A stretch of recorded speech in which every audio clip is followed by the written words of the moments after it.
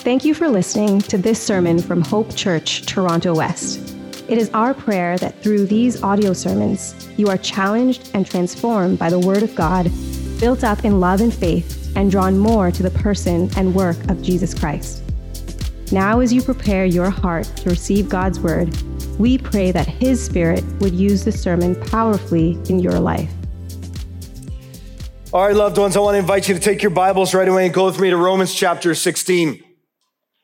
Romans chapter 16 is where we're going to be today, unpacking verses 17 to 23, continuing in our series, Chaos and Christianity, expositions through the book of Romans, chapter 12 to 16. If you don't have a Bible, you can put up your hand, and one of our ushers would love to put a copy of God's Word into your hand.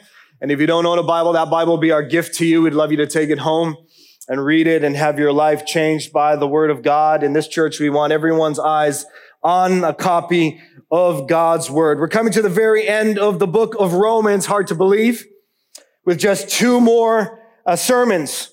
We started back in January with the idea of tackling some really significant truth that Romans 12 to 16 had for us, preparing our hearts in Romans 12 to tackle some important, pertinent issues in Romans 13 and 14 and 15. And here we come to Romans 16. Did you enjoy the message from Pastor Andrew last week? That was fun. Did you enjoy that? I enjoyed that. Never going to look at a greeting passage the same again. Thank you. Love it. And so today we come to the second last message in the book of Romans. And so the title of this morning's message is appropriately, Final Words. Final words. And then next week, we unpack a powerful conclusion as we unpack a powerful doxology in verses 25 to 27. But for now, final words of the Apostle Paul writing these to the church at Rome. Let's look at it together. Romans chapter 16, starting from verse 17. Listen to what Paul says.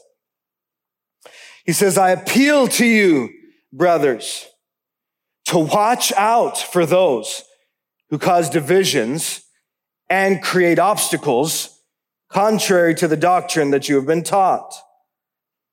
Avoid them. For such persons do not serve our Lord Christ, but their own appetites. And by smooth talk and flattery, they deceive the hearts of the naive. For your obedience is known to all, so that I rejoice over you. But I want you to be wise as to what is good and innocent to what is evil. The God of peace will soon crush Satan under your feet. The grace of our Lord Jesus Christ be with you. Verse 21, Timothy, my fellow worker, greets you. So do Lucius and Jason. Did you know Jason was in the Bible? And Sosipater, my kinsman. I, Tertius, who wrote this letter, greet you in the Lord. Gaius, who is host to me and to the whole church, greets you. Erastus, the city treasurer, and our brother Quartus greet you.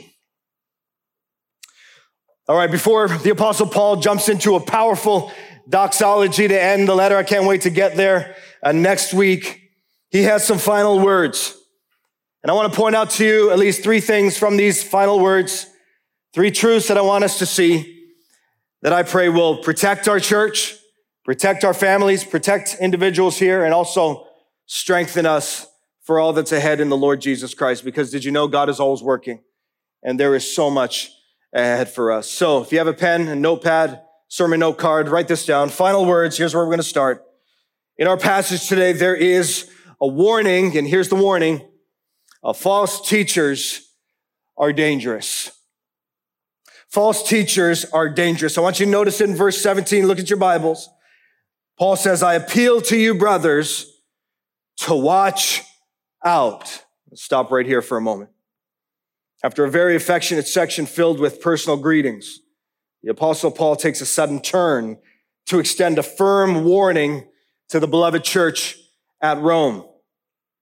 I want you to notice that verse 17 begins with, I appeal to you, brothers. Just like back in verse 30 of chapter 15 and elsewhere in the letter, When Paul strongly appealed for the church to join him in prayer, he's appealing again, but this time he's appealing for the church at Rome to be watchful and to be on the lookout for a very real danger that's always lurking around the church of Jesus Christ in every generation. It's the destructive and often underestimated impact of false teaching. That's what he's referring to here. Now, it's important for us to note that in the immediate context of Romans, we don't have enough information to know exactly who these false teachers were in this context. It's likely the false teaching hadn't infiltrated the church at Rome yet, because this is the first mention of it in Paul's letter. So Paul's probably giving this warning because of the prevalence and the inevitability of the rise of false teachers. They're in every generation since the inception of the church. And he wants the church at Rome, and he wants our church in Toronto to be vigilant and to be ready. I want you to notice it again in verse 17. He says, I appeal to you, brothers. That word appeal is a strong urging. It can be rendered, I implore you, brothers. Some really important things that I'm pleading with you on, Paul says. What is he appealing for? To watch out for those, notice this, who cause divisions and create obstacles contrary to the doctrine that you have been taught. Avoid them, Paul says. What Paul is doing here essentially is giving a description of what the church needs to be on the lookout for. And so this is very helpful for us in our day, in our context, in our time. What do we need to be paying attention to? Well, Paul says, watch out for those who, notice it, cause divisions. Now, this reiterates and highlights at least two very important things that Paul has already addressed in some way throughout his letter. First, it highlights the fundamental priority of the church's unity. That's why he appeals rather urgently for the church to watch out, for the church to be on the lookout, for the church to be aware, for the church never to fall asleep. Because there are those who will come, who will try to cause divisions. And the Apostle Paul is highlighting in this exhortation to watch out the priority of the unity and the purity of the church. It must be protected. It must be guarded. And that's what he's already addressed in some way in chapter 14 and 15. He's going to great lengths to see to it that the church understands the unity of the church must be protected at all costs. So they got to watch out. They got to be protected. But secondly, this highlights something of the method of false teachers. That the reason why the church must be on the lookout is because false teachers do most of their damage not from outside the church, but from within the church. In order for them to cause divisions, they need to somehow be actively engaged among the people. Their teaching needs to somehow gain a hearing and a following within the church.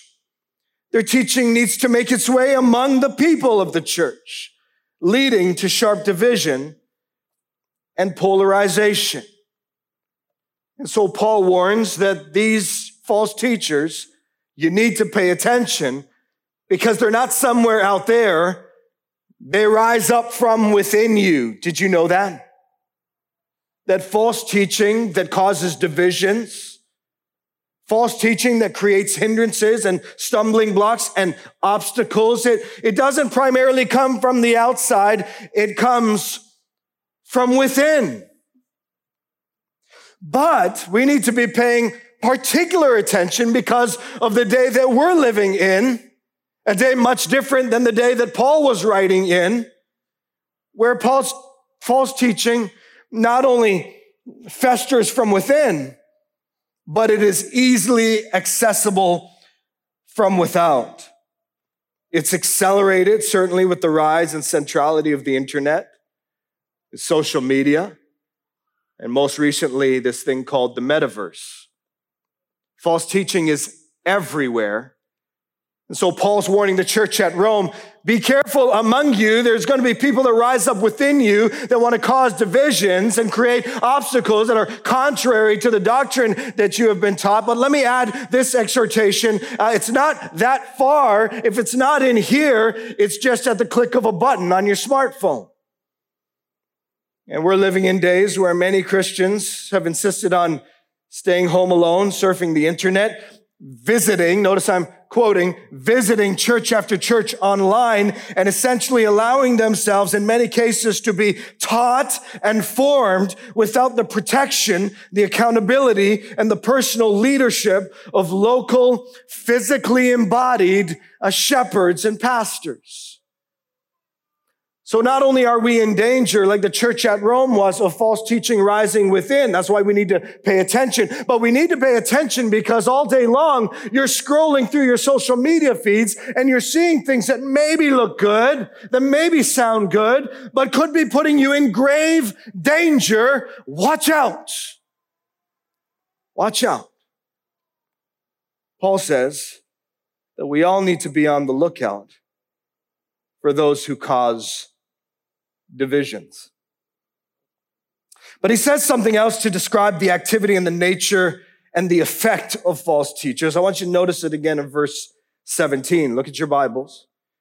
In verse 17, he writes, I appeal to you, brothers, to watch out for those who cause divisions and, watch this, create obstacles contrary to the doctrine that you have been taught.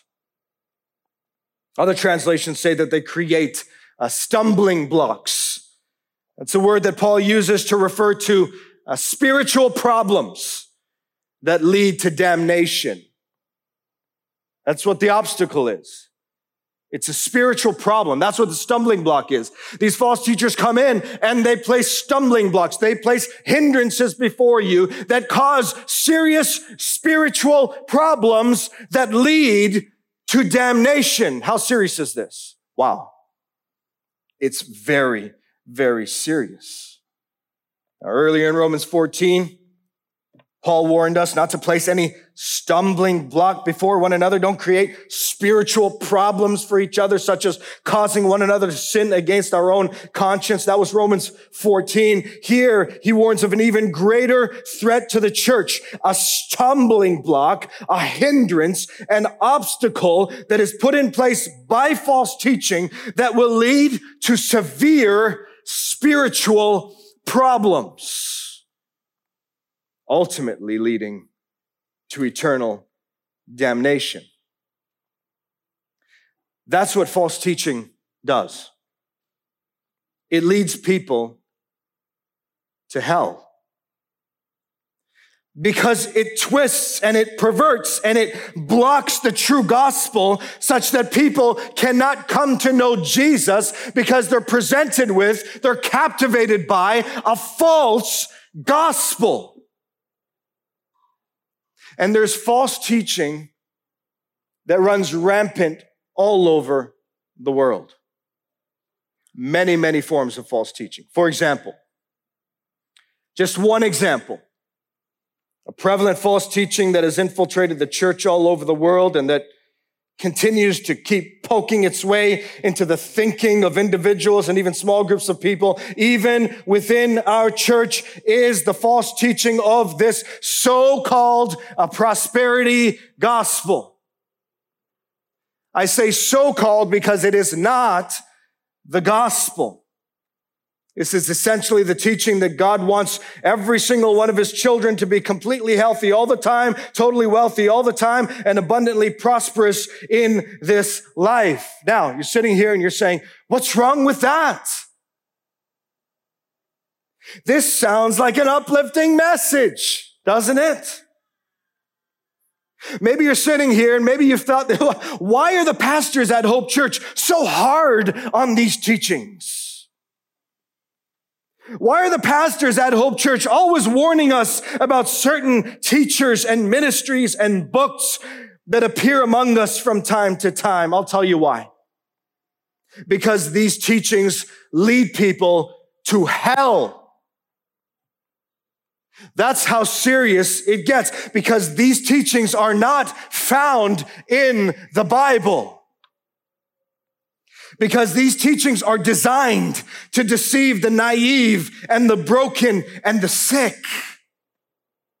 Because these teachings appeal directly to unregenerate flesh. Because these teachings relegate the God of the universe to the sidelines of life and place created man at the center. Because these teachings whisper to us what the serpent whispered to Eve in the garden at the very beginning. You can be God. You are at the center. Your comfort is most important. You are the authority. You can command. You can ordain your destiny. You can summon power from within yourself. You can have all you've ever wanted in this life. And of course, people say, really? I can have all I ever wanted? I've been struggling with poverty for a long time. I can be rich. I have this sickness. I can be healthy.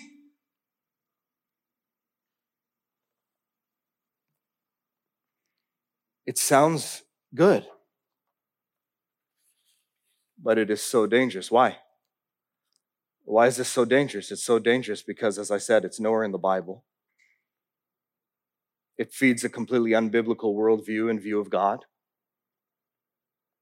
It's laced in spiritual language. That's why it's dangerous. It's supplemented with the name of Jesus. That's why it's dangerous. It's supported by verses of scripture that the biblically illiterate cannot even discern, are so egregiously being taken out of context and not simply incorrectly interpreted, even worse, intentionally twisted. And it leads people into a false sense of security and locks them into a belief system that is not the gospel, that cannot save them, that hinders them in devastating ways. This is just one example of a teaching that sounds so good. And we can say a lot about this teaching, and we can talk about the spectrum of this teaching, from mild to absolutely overt. Beloved ones, I just want to say this. As one of the pastors here at Hope Church, we care about you so much. We take our responsibility as shepherds to teach what accords with sound doctrine and to refute false teaching very seriously. There's a reason why at the beginning of every message we say, if you don't have a Bible, put up your hand. If you don't own one, take that Bible home. It'll be our gift to you. Why? Why do we say that? Because you have to have your eyes on God's word whenever someone stands in this pulpit and claims to speak for God. Because you have to know that the person is speaking for God. And the only way you can know is if they keep telling you, look at verse 17. Look at verse 18. Look at verse 19. Look at verse 20. Look at this word. Look at that word. Look at what it means in the original context. Look at what it means for us today. And so, with humility, we have and are very committed to teaching you the Word of God, to helping you read it and understand it for yourself. We're actively and constantly gathering solid, life-giving, biblically sound resources to help you in every phase or walk of life you find yourself in, and making these things available to you. So, visit our church website, hopechurchtw.ca, and go to the resources tab, and there you will find a detailed list of carefully curated content that can help you wherever you may find yourself with certain questions you may have in your walk, because this is serious. Notice verse 17 again. I appeal to you, brothers, to watch out for those who cause divisions and create obstacles contrary to the doctrine that you have been taught. Watch this now. Paul says, avoid them. Avoid them. Avoid them. Other translations say, turn away from them. In other words, don't keep listening. Don't stick around thinking I'll just take the good and leave the bad. No. Paul says avoid them. Turn away from them. Heard from so many as they embrace some teaching. I just take the good and I ignore the bad. What does Paul say to do? Does Paul say take the good and avoid the bad? Paul says avoid them. Turn away from them. Turn away from false teaching. Why? Why? Look at verse 18. He says, for such persons do not serve the Lord Christ of their own appetites. Watch this. And by smooth talk and flattery, they deceive the hearts of the naive. Why avoid them? Because they're not servants of Christ, Paul says. But they exist and teach for their own gain. So Paul says. And in doing so, the longer you stick around, the greater the probability will be of you being taken captive and deceived by their teaching. Because, as Paul says, they are very smooth. They're very convincing. They're very flattering. They make you feel good. They appeal to your flesh. You sit there now, you say, but how do I know? How do I know? You hold the Bible in your hand and you seek to look at what this means. You don't just sit there in front of the TV and I think there's something off here. I'm not sure. Bible's nowhere to be found. You have your Bible in your hand. You surround yourself with the accountability of a local, physically embodied church. You talk with local shepherds. Avoid them. Did you see it right in the text? Because by smooth talk and flattery, they deceive the hearts of the naive. Think about that for a moment. Hundreds and thousands upon thousands of people all around the world, in the most poverty-stricken nations of the world, have been taken captive by the false doctrine of the prosperity gospel, for example. Why does that poor elderly woman keep sending money to that late-night televangelist in exchange for some bottle of water that he claims is miraculous or that handkerchief that he claims has power? Why does that poor old woman do that? Or why does that precious man in a wheelchair keep putting his family in jeopardy by depleting his savings, believing it will be rewarded with some healing if he would just give a certain amount of specified money to that evangelist? Why? Because by smooth talk and flattery, they deceive the hearts of the naive. And I've found that an evangelist could be saying almost anything on the screen, but if he can appeal to your deep need, if he can make you believe in your most vulnerable state that what he has, you need. If he can flatter you apart from the true gospel, apart from the word of God, apart from a biblical theology of healing, if he can flatter you, he can get you to keep sending him your money, regardless of how ridiculous his claims are. By smooth talk and flattery, they deceive the hearts of the naive. Notice verse 19. Very interesting and helpful for us. God is protecting us, loved ones. God is protecting us through this message. Paul goes on. He says, for your obedience is known to all, so that I rejoice over you. But I want you to be wise as to what is good and innocent to what is evil. What's he saying? He's saying, essentially, you have a reputation, Church at Rome. Everywhere when people talk about you, Church at Rome, they say this is an obedient church. Everywhere where people talk about you, they say this is a people that respond humbly and sincerely to the word of God and what they are taught. And Paul says, that's good. I want you to notice in verse 19 again, he says, for your obedience is known to all. Watch out for false teachers because everyone knows you obey what you're taught. And he says, that's good though. He says, so that I rejoice over you. But, he says, I want you to be wise as to what is good. and innocent to what is evil. What do we learn from this? There's a lot. We learn that Paul is not promoting a kind of suspicion towards all teaching and teachers. You can walk away from all that I've just said and you can be very suspicious and mistrusting of all teachers. That's not what Paul's promoting here. He says to the church at Rome, your reputation is that you humbly receive the word of God. You believe what you are taught. And he says, I rejoice about that. That is good. Keep doing that. Don't start mistrusting everybody. It's not what he's teaching. No.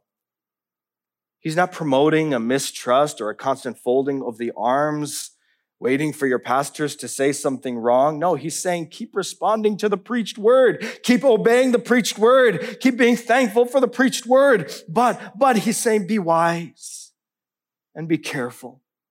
When you hear something new, let me just interject here for a moment. I like to say in my sermon preparation, if I have written something down and it is new, no one from the history books has said what I have come up with in my reading of the scriptures, then that's not a good sign. I'm not trying to be new. Preachers shouldn't try to be new. Beware of these preachers that say, I have a new revelation. I have something new. I'm not trying to be new. Any faithful preacher should not seek to be new. They should seek to be faithful to what has already been said in ancient years past. You say it over and over and over again and stir one another up by way of reminding, not which is new, but that which is ancient and old. Be careful when you hear something new. When you hear something that's not rooted firmly in the scriptures, or when you hear something that the preacher isn't urging you to see and understand from a passage of scripture, Paul is saying, don't be mistrusting, don't be suspicious, don't be paranoid of everyone, but he's saying, be careful. Be careful and be wise. Now, Paul's likely echoing Christ's words when he said, be wise as serpents and innocent as doves. Wisdom, discernment, and knowledge of the scriptures and prayer are all necessary here. And I pray that God would grant us this kind of wisdom to hear teaching not as individuals, but in the context of community and to process with wisdom. So that's really important for me to say, and I think we pull that right from the text. Paul's saying, your reputation is one that you believe everything. Good. Receive the word humbly. Don't be suspicious and mistrusting. But Paul says, be careful. Okay? Loved ones, I don't want our church to be walking around like this. Every time someone comes up to preach, you're walking around like, let's see what this guy has to say. Let's see what Jason has to say today. He might have some false things. I want to be careful. He might have some false things that he's going to say today. I'm going to be careful. No, that's not the kind of church we want to be. We want to have a reputation of humbly receiving the word and rejoicing over the word. But listen, with every hand holding a Bible. That's my dream for this church. Every hand holding a Bible. All right, you want to hold fake Bibles? That's fine too. You want to hold your screens? That's fine too. You know, I remember when we were in the theater and I used to see everyone's faces lit up with the screens in the theater. You'd say, wow, the Lord really showing up today. Just have your eyes on a copy of the Word of God. All right. Final words. There's a warning in the text. We've gone through that. False teachers are dangerous. Secondly, I want you to see that there's a promise. There's a promise. And it's this: the God of peace is victorious. Okay, some of this stuff can discourage us, but I want you to notice what Paul says. Notice verse 20. He says, the God of peace will soon crush Satan under your feet. This is a powerful and profound way for Paul to begin to land the plane of his letter, so to speak. There's something very encouraging for us about this. After his most elaborate treatment of the gospel in chapters 1 to 11, after some very practical and personal exhortations from chapter 12 until now, recognizing that some in the church may be discouraged by the steady and constant struggle in the Christian life, relating to one another in the church can be hard sometimes, discerning the will of God with wisdom can be difficult sometimes, adding to this the rise and potential rise of false teachers, Paul adds, and by the way, don't ever forget that the God of peace will soon crush Satan under your feet. In other words, you Christians are not defeated. False teachers may rise up or attempt to rise up within you. You're going to watch out, but you are not defeated. The God of peace will soon crush Satan under your feet. Disagreements and disunity may have threatened you, church at Rome, and discouraged you, but listen, you are not defeated. The God of peace will soon crush Satan under your feet. Relating to unjust governments as he treats in Romans 13, or relating to one another when we disagree, Romans 14, or loving your enemies when they revile you, that's back in Romans 12. It's all very hard sometimes, but remember, you are not defeated. No, the God of peace will soon crush Satan under your feet. Our God is victorious. We are victorious in Jesus Christ. Now, this is likely an allusion to Genesis 3:15, the promise that God gave way back at the beginning. Because of sin, life in this world would be hard. It would never be the same.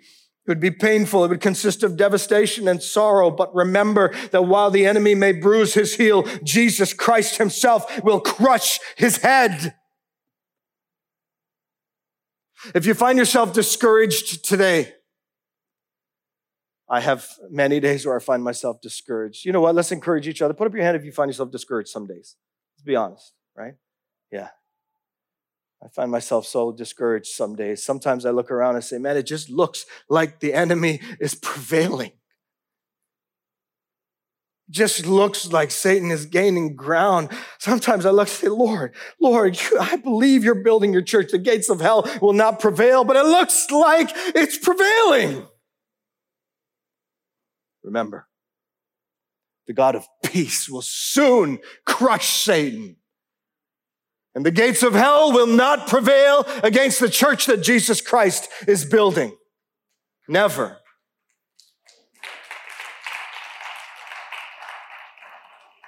So here's the truth that Christians need to hold on to and believe again and again with great faith. It's that in this world we will have trouble, but Christ has overcome the world. That's what he says. Through the life and death and resurrection of Jesus Christ, our victory is secure, our enemy is defeated, our future is sure. And so whether you're bombarded by false teachers, or whether you're burdened by the events and state of the world, or whether you're broken because of the loss of a loved one, or whether you've been betrayed by the one closest to you, remember, we have hope supremely because we serve a victorious Christ, and this Christ lives in us. He is the God of peace, and he will soon crush Satan. I love this. He will soon crush Satan under our feet. So there's a promise of victory and deliverance. Finally, not only is there a warning, false teachers are dangerous, the promise the God of peace is victorious. Finally and quickly, there's a prayer. There's a prayer. The grace of Jesus be with us.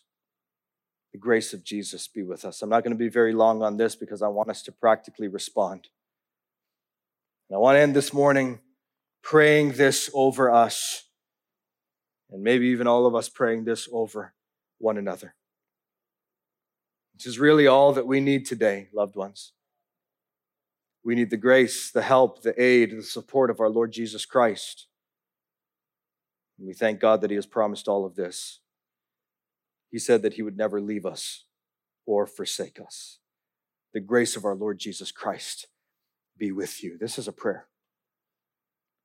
The grace of the Lord Jesus Christ be with you. The help, the undeserved favor, the spiritual support of the Lord Jesus Christ be with you and be with this church. The final few verses include a few more important greetings. I want to make mention of it briefly. Paul acknowledges, for example, Timothy, his closest companion. Paul really needed Timothy. We really need each other, don't we? Paul acknowledged Jason in the end, the one who showed hospitality to help when Paul needed it the most. Paul really needed Jason. But the phrase that continually came to my mind as I sought to end this message when I considered these final verses is this. Here's the phrase: needing Christ together. Needing Christ together. The grace of the Lord Jesus Christ be with you. And as he lists out his final greetings, he acknowledges some people that he really valued in his life, some people that he really needed close to him. And then he says, the grace of Jesus Christ be with you. It's like we all need each other, but we all need Christ together. And that's our prayer, that the grace of the Lord Jesus Christ would be with so, loved ones, I want us to do something maybe a little different, hopefully not too different. Hopefully you're familiar with a lot of prayer in this church. I want us to stand together right now. I want the worship team to come. And I want us to acknowledge, even as we see those final greetings, that there are people, even as we saw last week, that we would greet and we would understand to be partners in our lives and in our Christian lives and our ministries. And we would repudiate any sense of individualism, but that we would understand how much we need each other. But we would not stop there. We would recognize that what we need most together is that the grace of the Lord Jesus Christ be with us. As a leader, do you know what I need most? I need the grace of the Lord Jesus Christ to be with me. As members of this church, you know what we need most? We need the grace of the Lord Jesus Christ to be with us. You don't need a very clever preacher here today. We need the grace of the Lord Jesus Christ. We don't need musicians who can play every instrument and do everything. We need the Lord Jesus Christ, his grace to be with us. It's a powerful prayer. It's a prayer that I want you to join me in praying today.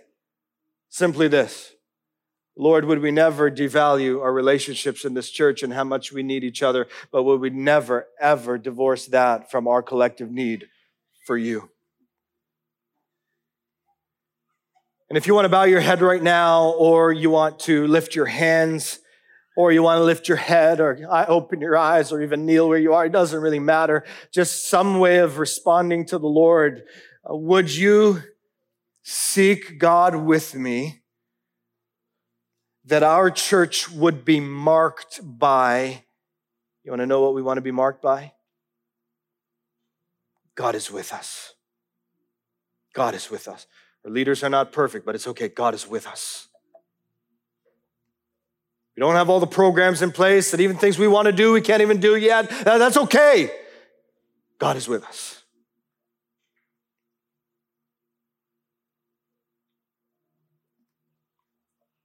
And so we want to pray for that right now. And I just believe that there's so much power available right here in this moment as we acknowledge together. Let this be the mark, O Lord. Let it be the mark that the grace of Jesus Christ be with us. And he is. He is. He said, I will never leave you or forsake you. More, Lord, more. More evidence of your working among us. Come on, just pray with me in your heart. More evidence of your work among us. Lord, bring us and our hearts to a posture of obedience, that the Holy Spirit may fill us, that we would not be a people that grieve the Holy Spirit, but a people that are filled with the Holy Spirit. And as a result of being a people that are filled with the Holy Spirit, it is very evident that the Spirit of God works among us, dare I say, to even bring revival.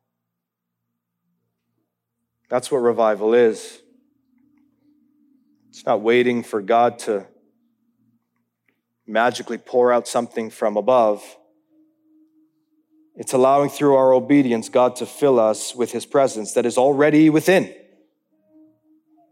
That as we obey And as we trust and as we worship and as we love, he fills us and he masters us and he moves within us and outside of us towards people around us. That's revival. So maybe you want to take a moment right now. Lord Jesus, be with our church. Let your grace be upon our church. Maybe right now you want to pray for the leaders of our church.